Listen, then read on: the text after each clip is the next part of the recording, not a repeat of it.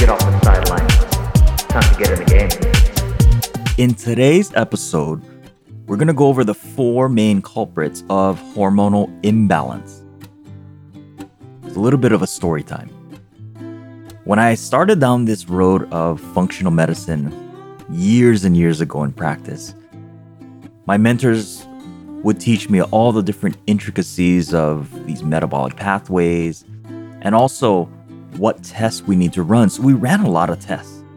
And one thing I started noticing was that every single patient that came into my office that was complaining about whatever problem, their hormones were always off. We looked at all the different tests.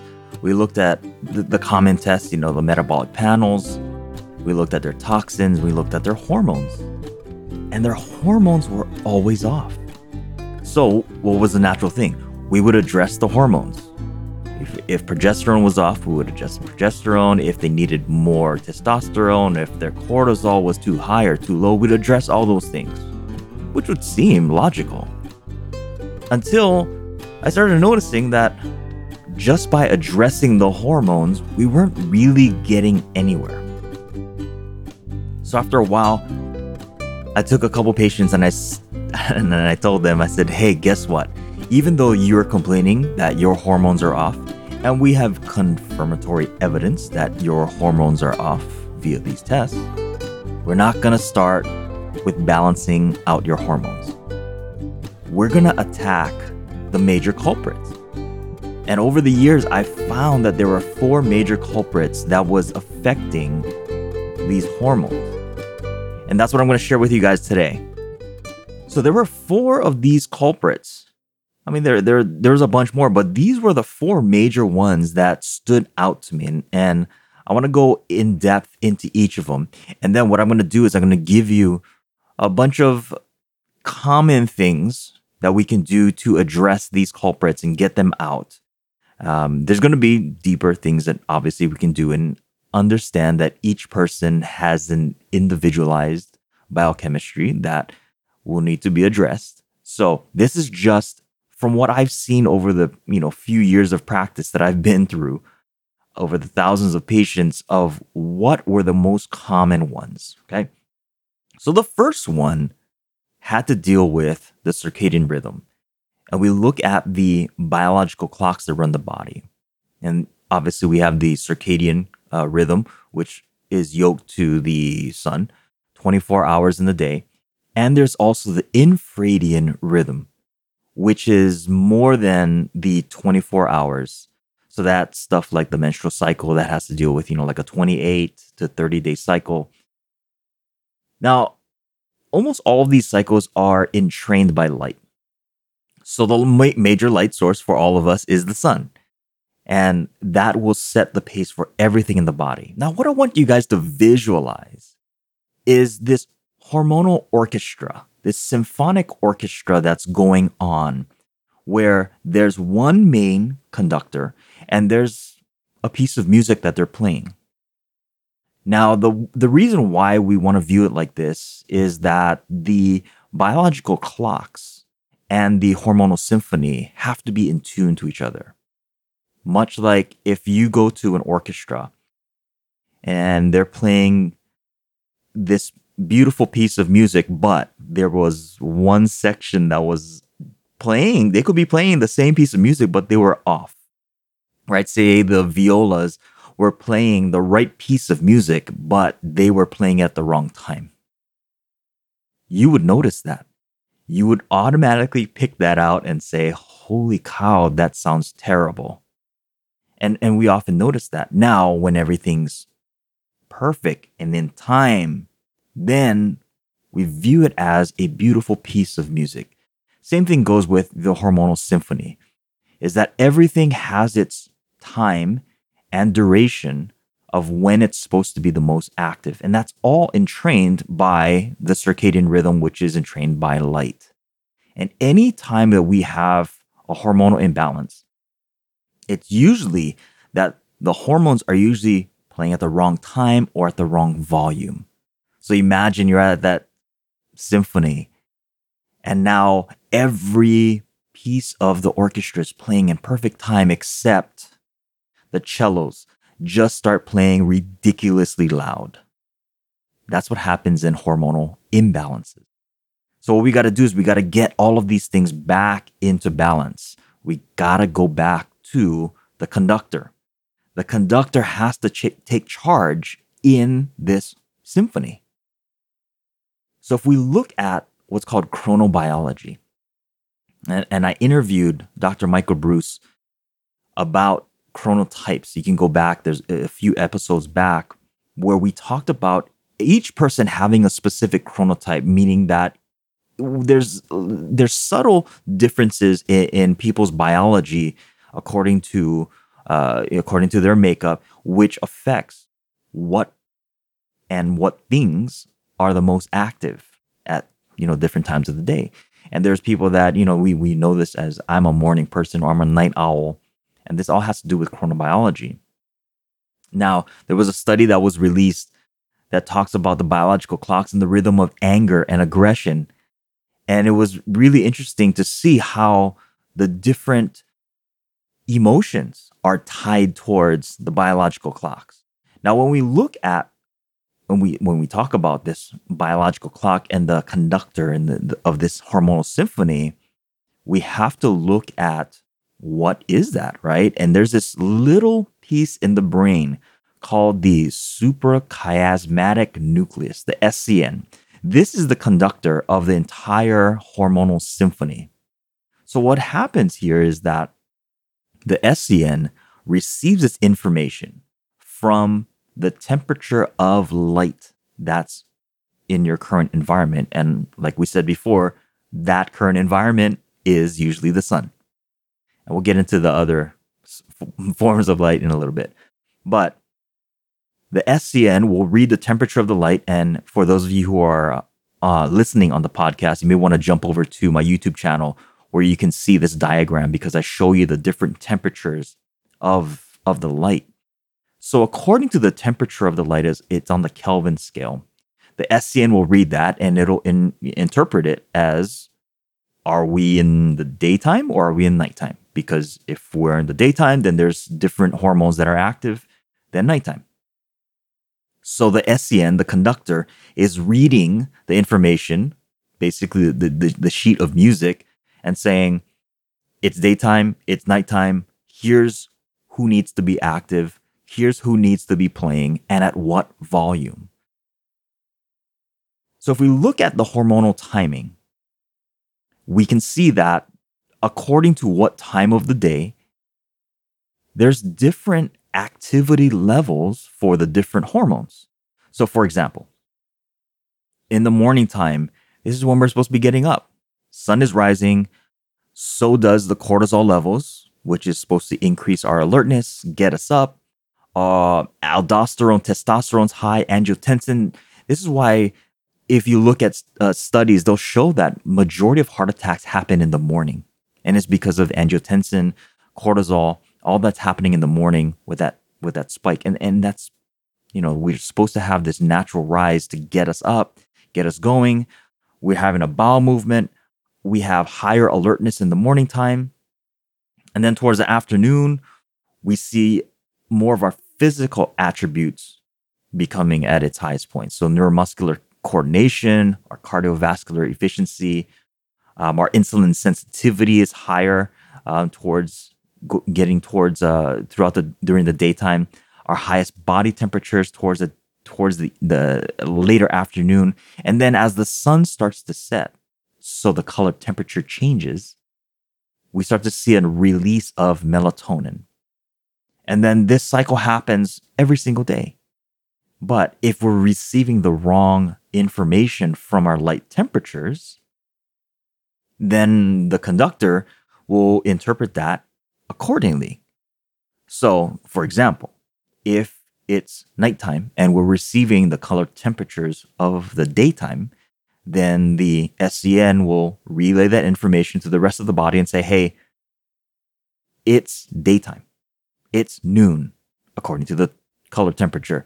We need to have that hormonal activity that would happen in the noontime or the morning time. We need that active now. even though it's nighttime. So you can start to see how you'll get this imbalance that starts happening according to the circadian rhythms. Now, every single organ in the body has a circadian rhythm. Now, on the screen, I have the circadian rhythms of the thyroid. And you'll see that TSH, free T4, free T3, they'll fluctuate throughout the entire day. Now, why is this important? Well, a lot of times we may get misdiagnosed with a dysfunction in our thyroid or any type of hormone. Say you go and take a lab test and you take it at different times. Say one lab test, you took it in the morning and then you go for follow-up and it's taken in the afternoon. You'll see this fluctuation in the activities of the different hormones. And it may be interpreted as it not being in the right reference range. And it may be interpreted as being or misdiagnosed as certain or as a certain disease process. It could also be not diagnosed. So you could have a thyroid issue, or you could have an insulin issue, or you could have a kidney issue when, and you're getting the lab test when it's at its lowest point or it's at its highest point. You can see how the circadian rhythm affects how we're interpreting what's going on in the body if we're looking at lab tests according to what time it's being run. So when we look at the circadian rhythm and how it affects hormones, we have to understand that, again, I'm going to go back to the orchestral analogy here. We have to understand that according to the different times of the day, according to the different temperature of light that we're being exposed to, that will influence who's active, who's the loudest, or if they're playing at the right time. Okay? So how does this impact our lives? Well, one, artificial light at night is affecting every single person, myself included. All right. When we live in this modern world, we use light bulbs, we use gadgets, we watch television. Right? This is affecting our circadian biology. Now, if we fly across the country, across the world, we're going to experience different time zones. We're going to get jet lag. That's going to throw off our circadian rhythms. And then a big one, and I get asked this question a lot. How do we balance our hormones? How do we help our health if we're a shift worker? Now, our bodies can handle these subtle changes for a short period of time. But if it's for a long period of time, we cannot break the laws of nature for too long without paying the consequences, right? And you look at the disruptions of circadian rhythm, and it leads towards all kinds of health issues like obesity, diabetes, cardiovascular disease, hormonal imbalances, just to name a few. So we see how this is one of the major things that we gotta address. And it was only until I started to really understand the effect of circadian rhythms and how to use this as a tool for our patients, that's when we started to get the major results. So I had this one patient come in and he was dealing with a very, very serious health issue. And he was trying everything. He wasn't given much more time left. And one of the major things that we did was we stripped everything away and went back down to the basics. And we said, you need to obey the laws of daylight. So he was really strict. He got up with the sun and went down with the sun and just really stuck to all the stuff that I'm going to teach you guys at the end of this. He stuck to all of that.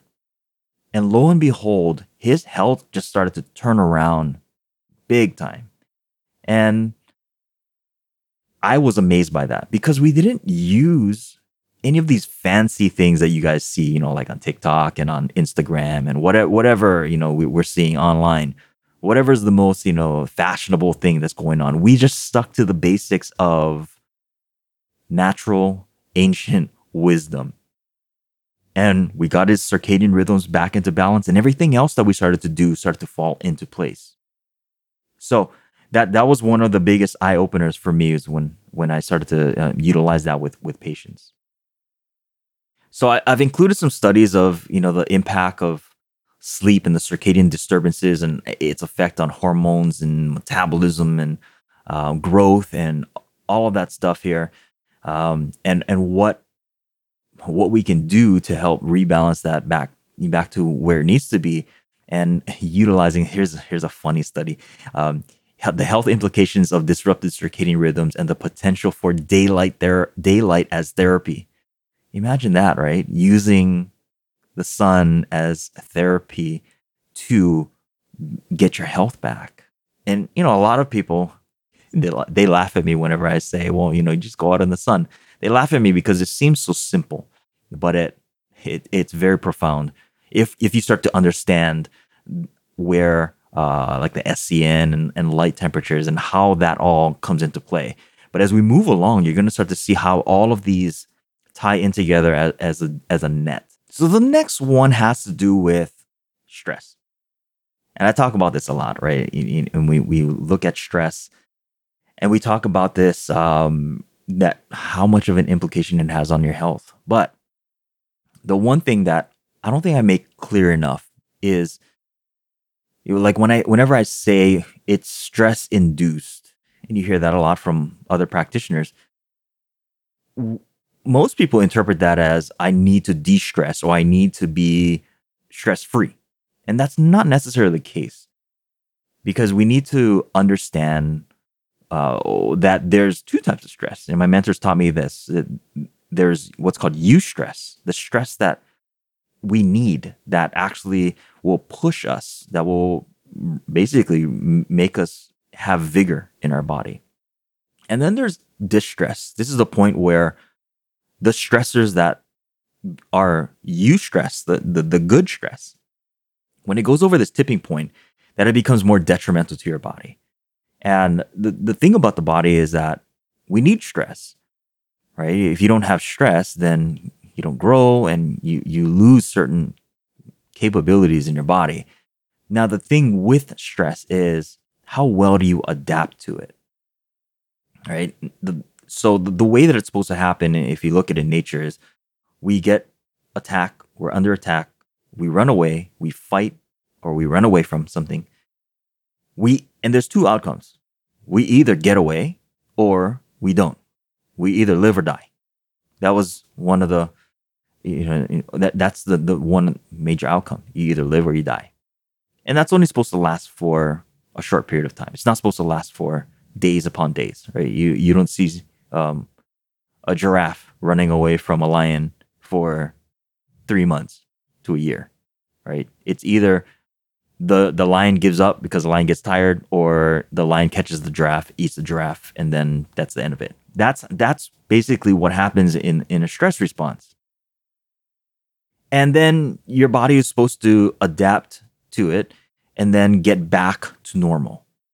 Now, you can read the work of Hans Selye, where he looked at how these rats were responding to stress, and he looked at their adrenal glands. And if you're adept to all of that research, you'll find that when he dissected the rats after exposing them to stress, he found that they had an increase in size of their adrenal glands, and over time, when they moved into distress, then the adrenal glands started to shrink in size and decrease in function. So we see that as the adaptability. When the short-term stress happened, then the adrenals responded. And then when it was subjected to longer stress, then you went into dysfunction.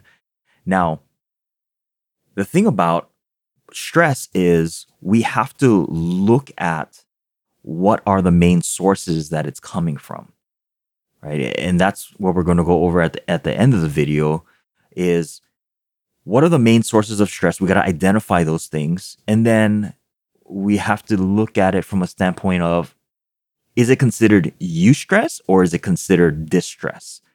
And if it's typically a eustress, the good stress, but it's causing distress in your body, how do we get it back? What are the the practices to get it back into a place where we're highly adaptable to these stress. So if we look at the cascade of hormones and we see the effect of stress on these hormones, we then start to realize why our hormones go imbalanced. Right? When we're in a state of fight or flight, your body does not care about thriving. It cares about surviving. So if we are constantly under this barrage of stress, and mind you, the first one I talked about, circadian imbalance, is a stress on the body. So if when they're in this constant state of stress, we start to see this adaptation because the body's adapting. So the adaptation is that the body needs to survive, not thrive. So what are the thriving things? Well, digestion, reproducing, fighting off a cold. Those are thriving things because in the next 5 to 10 minutes, who cares if you're going to fight off a cold, if you're going to digest an apple, or if you're going to go make a baby. No, your body doesn't care about that. Your body only cares about running away from the lion that's chasing you or the tiger that's chasing you. So it reallocates its resources and it takes the hormones that was supposed to be for thriving and shunts everything towards surviving. That's why you see a huge spike in cortisol. And then over time, if you leave it too long into a state of distress, then we start to see a decrease in cortisol overall. Right? So you start to see this change, damage to stuff like the leptin receptors in the hypothalamus. We start to see insulin resistance. We start to see the blocking of thyroid hormone production. We start to see an increase in inflammation. Right? All of this because of a stress on the body. So we start to see this effects of chronic stress, where an increase in cortisol happens and we start to throw off the cortisol DHEA ratio. We start to see the decrease in DHA overall. The gut mucosa starts to change its function and ultimately decrease, which leads towards stuff like leaky gut, dysbiosis, which is an imbalance in the gut microbiome. Then that leads towards the liver's ability to detoxify. It decreases that. And then ultimately a decrease in steroid hormonal breakdown because that's the liver's main job. And I'll get to that in the next one. And then if you don't break down hormones, then that further throws off this cycle because hormones are supposed to break down. And if you have too many of them sticking around longer than they should, then they start to create other effects, right? If we take a step back and we ask, well, what are hormones? Hormones are basically chemical messengers. They send a message. So if the message doesn't break down, you can imagine that there's like all these messengers running around the street. And if you have like 4,000 of these messengers shouting the same message, it gets crazy. And that's what happens underneath a state of chronic stress. Now, for me, I look at chronic stress as being something like longer than a month, maybe 2 months. 3 months, definitely you're in a state of chronic stress. And you start to see just your body breaking down. And every single patient that I've seen over the last 20-something years, this is what's happening to their body. And they've been to other practitioners. Usually whenever patients come to see me, they've been to everybody. And they're given, they're given to me as the state of, last hope. And we go back and we look at all these things that has been done. And the major thing that has always come back to me, or what they say that they've been through, was my doc just told me to stop stressing out. And then to take these pills so that I could stop stressing out. But we never really addressed the underlying causes. And one of the major underlying causes was that their circadian rhythm was imbalanced. And that there's another one, the other two that I'm going to talk about here were never addressed properly, which is toxic overburden. Now, whenever I talk about this and I'm talking to a patient, they'll always tell me, well, but I've been through a detox program. I've done tons of detoxes. Awesome. But if you never address the other issues, if you never really looked at this from a bird's eye view, then your detox was useless. And also, hate to say this, but a lot of the detoxes that you see on the interwebs are useless anyway, because they're not really addressing real toxicity, and they're not addressing it from a cellular level. With that said, what are toxins? Well, the ones that I'm talking about come from both external and internal. The one that we think about the most are the external toxins, right? It's the ones that we always think about, and we're trying to decrease our exposure to. Now we got to ask ourselves, well, why does this occur?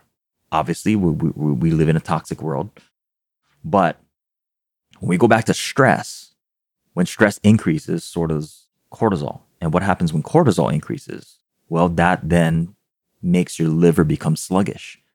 The entire bile tree starts to slow down, and the bile becomes more sludgy, more thick. So it just can't move the toxins out as fast as possible. So we see how stress is tied in. We also see that if there's a disruption in the circadian rhythm, then and if you're not getting sleep, then your detoxification system doesn't do its job. Because when does that happen? Well, when you're sleeping. So if you're not sleeping, or you're not getting deep enough sleep, then you're not detoxifying. You're not taking out the trash. And over time, that just kind of builds up, and you start backing up into metabolic dysfunction. Now, some toxins can mimic the effects of hormones. Now, this is another reason why I rarely will run traditional hormonal panels right off the bat. Because sometimes these toxins can mimic and as these hormones and throw that off. So from a clinical symptomatic picture, a lot of these patients are just feeling terrible, but their labs look normal. And a lot of times this happens because these toxins are actually taking place of that. Toxins will also increase the oxidative stress load in the body. Right. So getting back to the hormonal symphony, these toxins, they act like they're part of the symphony, but they're either distracting the other players. All right. They get in front of the cellist, and they cover their sheet music so the cellist doesn't know when to play their part, or they whisper into their ear, and they get distracted, or they start playing their own song. So imagine you go into an orchestra, and then there's a metal guitarist that in the middle of a concerto starts playing just this massive riff on his guitar. That would throw everything off. That's kind of like what toxins are doing. So, I mean, when we look at a toxin, the word in and of itself is very interesting, right? It starts from the ancient Greek pertaining to a bow, like a bow and arrow. And it comes from the Latin word toxicum, which is the poison on the arrows. And these toxins are almost always proteins that they slows down metabolism in. And I put a link where you guys can go and read more into this. But isn't that interesting, right? It pertains to a bow and arrow and this poison that injects into the system. It's really interesting that when you look at it from a molecular perspective and what it does is it's basically, when we get down to it, it's basically stripping electrons away from these molecules, and it's disrupting how electrons are moving. That's basically what a toxin is. So it's like, I always envision Hawkeye. For those of you who are Avengers fans, I envision Hawkeye just putting an arrow in the middle of the opponent, and it's just dismantling the opponent. And that's what these toxins are doing. It's like shooting an arrow into a friend, and now can't function anymore. So when we look at toxins, right, I talked about there are external and internal toxins. We're familiar with these external toxins, like the environmental toxins. You have the chemical plants and the nuclear waste and all that kind of stuff. And it's very true. We live in this toxic world, but it's not like what we see right on these visuals of the toxic sludge and all this kind of stuff. It's happening in our everyday life. We're being exposed to thousands and thousands of chemicals that our bodies have not been used to detoxify. There's a website, the EWG website, that they highlight all these environmental toxins and its effect on our body. And they even made this video called The 10 Americans. And if I put a link to the video, you guys can go check it out. It's very impactful. It shows you like all the different chemicals that we're being exposed to and its effect upon us and developing babies and all this kind of stuff. Don't let it scare you, but let it inform you. And if we look at just our everyday life, we're being exposed to this from the toothpaste that we use, from the toothbrush that we use, the water that we're bathing in, taking a shower in, the chemical fire retardants on our beds, the paint on our walls. I mean, I'm just talking in our home. The VOCs in the carpets, in the foods that we're eating, just the internal air of our home. Depending upon where you live, there may be chemicals in the water table. I know there was a big issue in Hawaii here where there was jet fuel leaking into the water table, and that was affecting thousands and thousands of people. There was a chemical spill that happened in the Midwest. There are a bunch of chemical spills that are happening, but this has been happening for a long time. And ever since, I think it was World War II, where we saw this massive increase in the amount of environmental chemicals that we were being exposed to and the effects that was having on our body. And one of the first podcasts that I ever did talked about all of these chemicals that has an effect upon our body. Now, these are some of the major hormone disrupting chemicals. BPAs, which are found in plastics, dioxins, which is an herbicide and also used in paper bleaching, parabens, which is ubiquitous in our personal care products, cosmetics, the phthalates, which are found in plastics. This is what makes plastics malleable. Glyphosate, which is almost on everything, even on organic products, by the way, because there's overspray. Birth control, which is found in our drinking water. Crazy, right? Perfluorinated chemicals in non-stick cookware, the fire retardants, phytoestrogens from soy products, and triclosan in antimicrobial soaps. It's everywhere, guys. We're being exposed to this every single day. Now, I don't want this to be a downer, but I want you to understand that we're being exposed to this every single day and it's affecting our hormones. So there's a need to do something about it. And I'll get to that at the end of the video. Now, I ran across this one guy's website where he looked at the EWG and he was like, okay, well, they're not real scientists and all that kind of stuff. And he makes a point, though, because whenever we start talking about toxins, this is like a sensitive subject where people are like, well, you're a freaking tinfoil hat. And, there's no such thing as a detox program. And I understand where they're coming from. They're talking about, frank toxicity, where there's some type of lethal dose towards a toxin. What we're talking about here is bioaccumulation, where it's small amounts of these toxins that just accumulate over time. And it's not necessarily a visual of this like toxic sludge that's being built up in your body. It's not really that. It's more so what I talked about earlier of how these toxins are affecting electron flow. Now, the other toxins that we alluded to were the internal toxins. These are the metabolic waste products just from the natural cellular process, just metabolism. It's like running a car and the car having exhaust. And then there's metabolic waste products from the microbes that live within the body. And if you have more of these microbes that that are not supposed to be there or not supposed to be in abundance, then you increase that metabolic waste from all of those microbes. And also hormones that aren't being metabolized properly due to the gut being off, these also act as toxins. Now, there are two other toxins that we don't necessarily think about as toxins, and these are emotional toxins and spiritual toxins. And these two, in my opinion, are some of the most important ones that have a profound effect on a patient's health.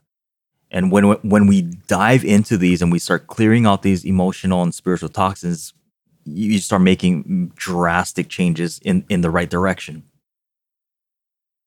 Now, we talked about the gut, and this, if you know me by now, I'm a big proponent for establishing and reestablishing gut health because that's where everything lies. The immune system, your lymphatics. This is our interface between the external environment and the internal environment. This is the gatekeeper. And whenever we do not get the gut back into balance, it's very difficult to get the rest of the body back into balance. Now, it's all about getting the right things right in the right order, right? Say that 10 times fast. And the key is to balance out the inflammation at the gut level. And the easiest thing is to just remove the foods that are offenders. And at the end of this video, I'll tell you guys how to do all that kind of stuff. Now, what I wanted to talk about within the gut was that there's a crosstalk between the microbes of the gut and their hormones, meaning that the more we see a diversity in the microbiome, the better balance the sex hormones are, and vice versa. The less diversity, the more imbalance. And you can go to this study that I'll link here at Frontiers, and they show you the link between these two.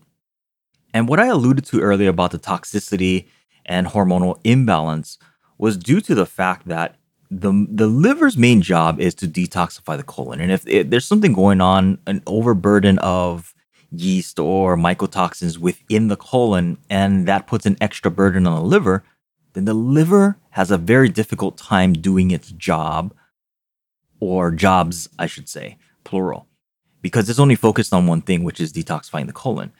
So if stuff like if estrogen has to be detoxified by the liver, but it's overburdened because of overgrowth in the colon, then it just doesn't get to that. And excess hormones start sticking around longer than it should, and yada, yada, yada. So you kind of see the interplay between having a balanced gut microbiome and hormonal balance. Now, there's also an interesting correlation of vitamin D and the microbiome.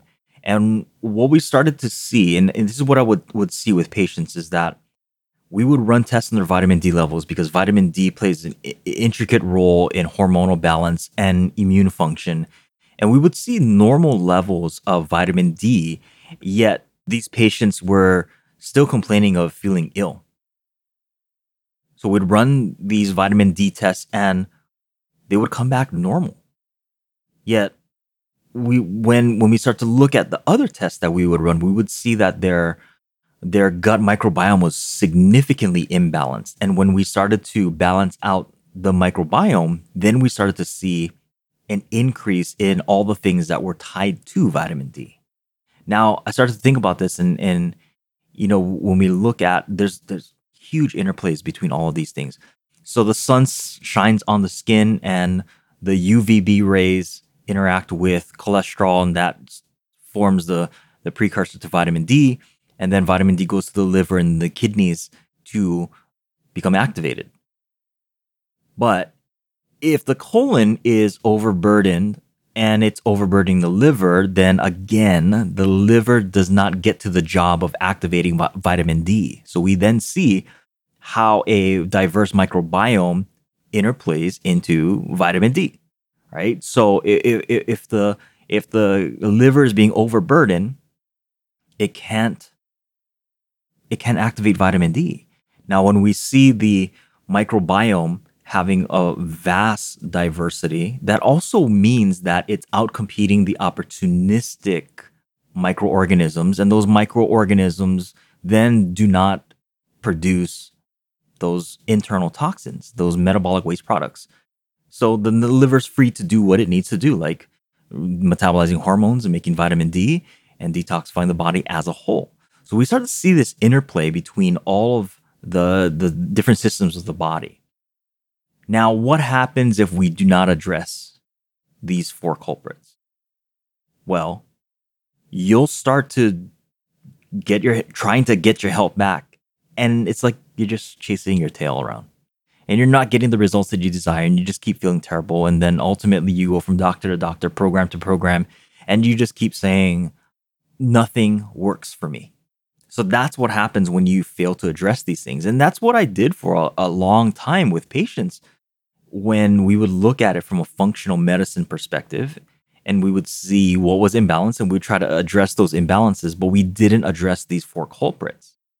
So we got to take action on these things. So here's what you guys have been waiting for. Thank you for sticking around this long.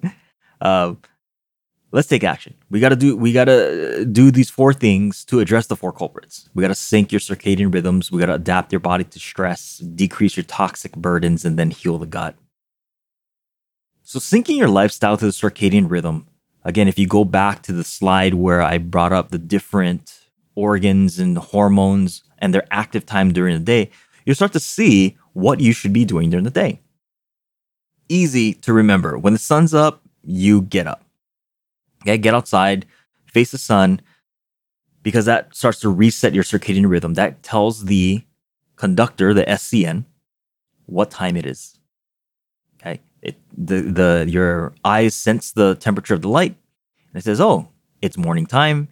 It senses the temperature, and then also when you start to do the certain things that entrain the rhythm even further, breathing, meditation, having a bowel movement. Okay? And then going for a brisk walk, because this is the time where your body is at its highest level of cortisol. You don't want to be doing some high intensity training during that time. Now, I know a lot of patients, they would partake in high intensity exercise right in the morning, jumping on their bike, and they're going for it, Tour de France style. And we started to measure their cortisol profiles, and we started to see that as they got older, their profiles started to reverse because they were doing the wrong things at the wrong time. Okay. And then after that, cold exposure in the morning. And this is during the morning or just daylight in general. This is when you are the most insulin sensitive. A lot of studies show that you are more sensitive in the morning, but overall during the daytime is when the sun is shining. And I'll get into another podcast episode about why that is the case. Then afternoon, we're going to get more sun exposure. This is when our digestion is at its highest efficiency. So what does that mean? Noontime is when we should be having our largest meal of the day. Okay. A lot of times what we do is we stave off our largest meal towards the end of the day at dinner time. And that then puts a increased burden on our digestive system when that's not what it's entrained to do. Afternoon time is when our body is more neurologically attuned from a neuromuscular area, meaning that you should be doing more of your higher intensity physical activities in the afternoon. So strength training, afternoon time. Okay, and your body temperature is highest in the afternoon times as well, more towards the evening. So this is when you do your sauna work. And then as the sun goes down, I think that's a beginning of a song, right? When the sun goes down, you go down as well, meaning that you start turning down the lights, start getting ready to go to sleep. Now, what happens here, if you look at this chart, is that if we, as the sun goes down, if we start turning on modern household lights, we start to tell the body that it is back in noontime. So the circadian rhythm starts to shift, and we start to either delay or speed up our biological processes. this starts to throw everything off because your body doesn't know what time of the day it is. So the sun goes down, we start turning off the lights. In a previous episode, I talked about if you do need to use lights, then, I mean, if you need to use, like gadgets and all that kind of stuff, blue blockers is a good, technique. And also cozy red lights, cozy health red lights is a good alternative to have in your home instead of the regular light bulbs that are shining at 6,000 Kelvin, which is telling your body that it's noontime. Okay. And then get to sleep. Cool, dark room, right? This is how we start to sync our lifestyle to our circadian rhythm. Now we need to also make our bodies adaptable to stress. I always like to use HRV, heart rate variability, as an important metric to measure and give us an insight onto where our stress system is at. Lower HRVs typically mean that you're more stressed out. Higher HRVs meaning that you're less stressed. Now, what do? You take your measurement, right? What do you do about that? If it's low, you got to start conditioning your body to handle these stressors. Stuff like cardiovascular training. You got to train your body to handle stressors. And this is one of the reasons why we start seeing people not being adaptable to stress. Right? We got to make things, or we got to tell the body to be able to handle these stress and being able to adapt. Just like if you see any like Olympic athlete, they train really hard in order to withstand the stressors and the rigors of competition. And this is the whole premise behind, my company, a Triple Play Performance, is that I truly believe that everyone is an athlete. We play the game of life. But a lot of times we forget that, and we do not look at the rest of our game as an athletic competition. So we become less adaptable to the stressors and rigors of life, and this starts to take a toll on us. So stuff like cardiovascular training, strength training, thermal regulation, whether it's cold thermogenesis, sauna, and then breathing is a very important one for stress adaptation. Now, there's a specific way that I tell patients how to do their breathing. So what you would do is you would breathe, one, nasally, and two, you would do what's called an ionized nasal breathing. For stress reduction, I like to close off the right nostril and then take a breath in through the left nostril and then exhale. Breath in through the left nostril and exhale. Sometimes you can do like a double inhale through your nose and then exhale. Double inhale and then exhale. But the left side will start to calm down your nervous system. You can add other things like rosemary, lavender, lemon oil, and diffuse these as you're doing your breathing. Also, as you take a breath in, your abdomen should go outward. Your shoulders should not go up. Okay? We want to train our body to breathe properly so that we can affect our stress response system. When we are having our abdomen go in when we take a deep breath and our shoulders go up, that's a stress posture, stress response. Okay? There's another thing. I didn't list this on the slide, but one thing I always do with patients is we do a postural correction. And this is just something as simple as standing up straight. Okay? When we are in a stressful state, we slouch, instinctively, we cover our vital organs. So we have this rounded shoulder posture, hunched over, because it's an adaptation to protect our vital organs against attack. Right? We go into that fetal posture. So once we start recorrecting our posture, shoulders back, head back, looking straight, back straight, everything straight, we posturally tell our bodies that it's not in a fight or flight situation. So that's another way to become stress adaptable. Meditation. I have an audio called the body scan that we use with all patients that helps you to go from head to toe to, de-stress the body. And then heart focused breathing. So it's basically visualizing your breath around your heart and really just focusing and visualizing your breath going in and out of your heart. Right? we can get more into that. And this is one of the things that I do with patients, whenever I work with them, is heart focused breathing. And then we want to tie all of these things into our circadian rhythms. Next one is decreasing our toxic burden. First thing you got to do is you got to audit your environment. You got to go through your entire home. And within my courses, I have every single person go through their home, and there's a checklist on what to look for and what to get rid of and what to keep. So you want to look for the most common endocrine disruptors within your home. And I talked about this, and it was in a couple slides earlier, of what are the most common endocrine disruptors. You want to get rid of those or decrease your exposure. Okay? Either get rid of them or decrease your exposure. And then we want to look at the ABCDEs. The ABCDEs. Okay? Something that you ate, breathed, contacted, drank, EMFs, and social. So these are the major sources or routes that toxins get into you. The food that you're eating, air that you're breathing, whatever is coming into contact with your skin, whatever you're drinking, EMFs, and also social toxins, right? People can be a source of toxins. So you got to limit or get rid of these exposures. So this is what I talk about, auditing your environment, going through and looking at all the different sources that you're being exposed to every single day, and then cleaning that out. And then the last one is healing the gut. We always start with removing all the offending foods, basically sticking to a whole food, locally grown, in-season diet. Right?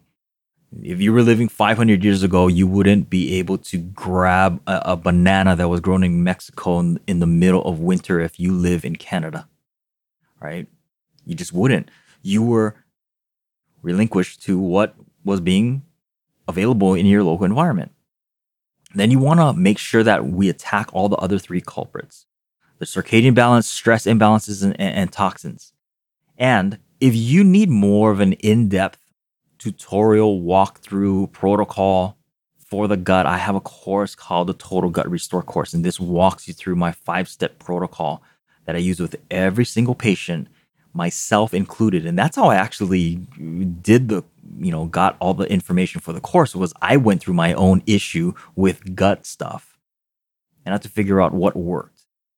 So, I already knew a lot of the stuff for the gut because I was doing that with patients, but there were a lot of missing pieces to that. And it was through my recovery of getting my gut back into balance is what I put into the Total Gut Restore course. And that is something that has helped thousands and thousands of people over these last decade or so.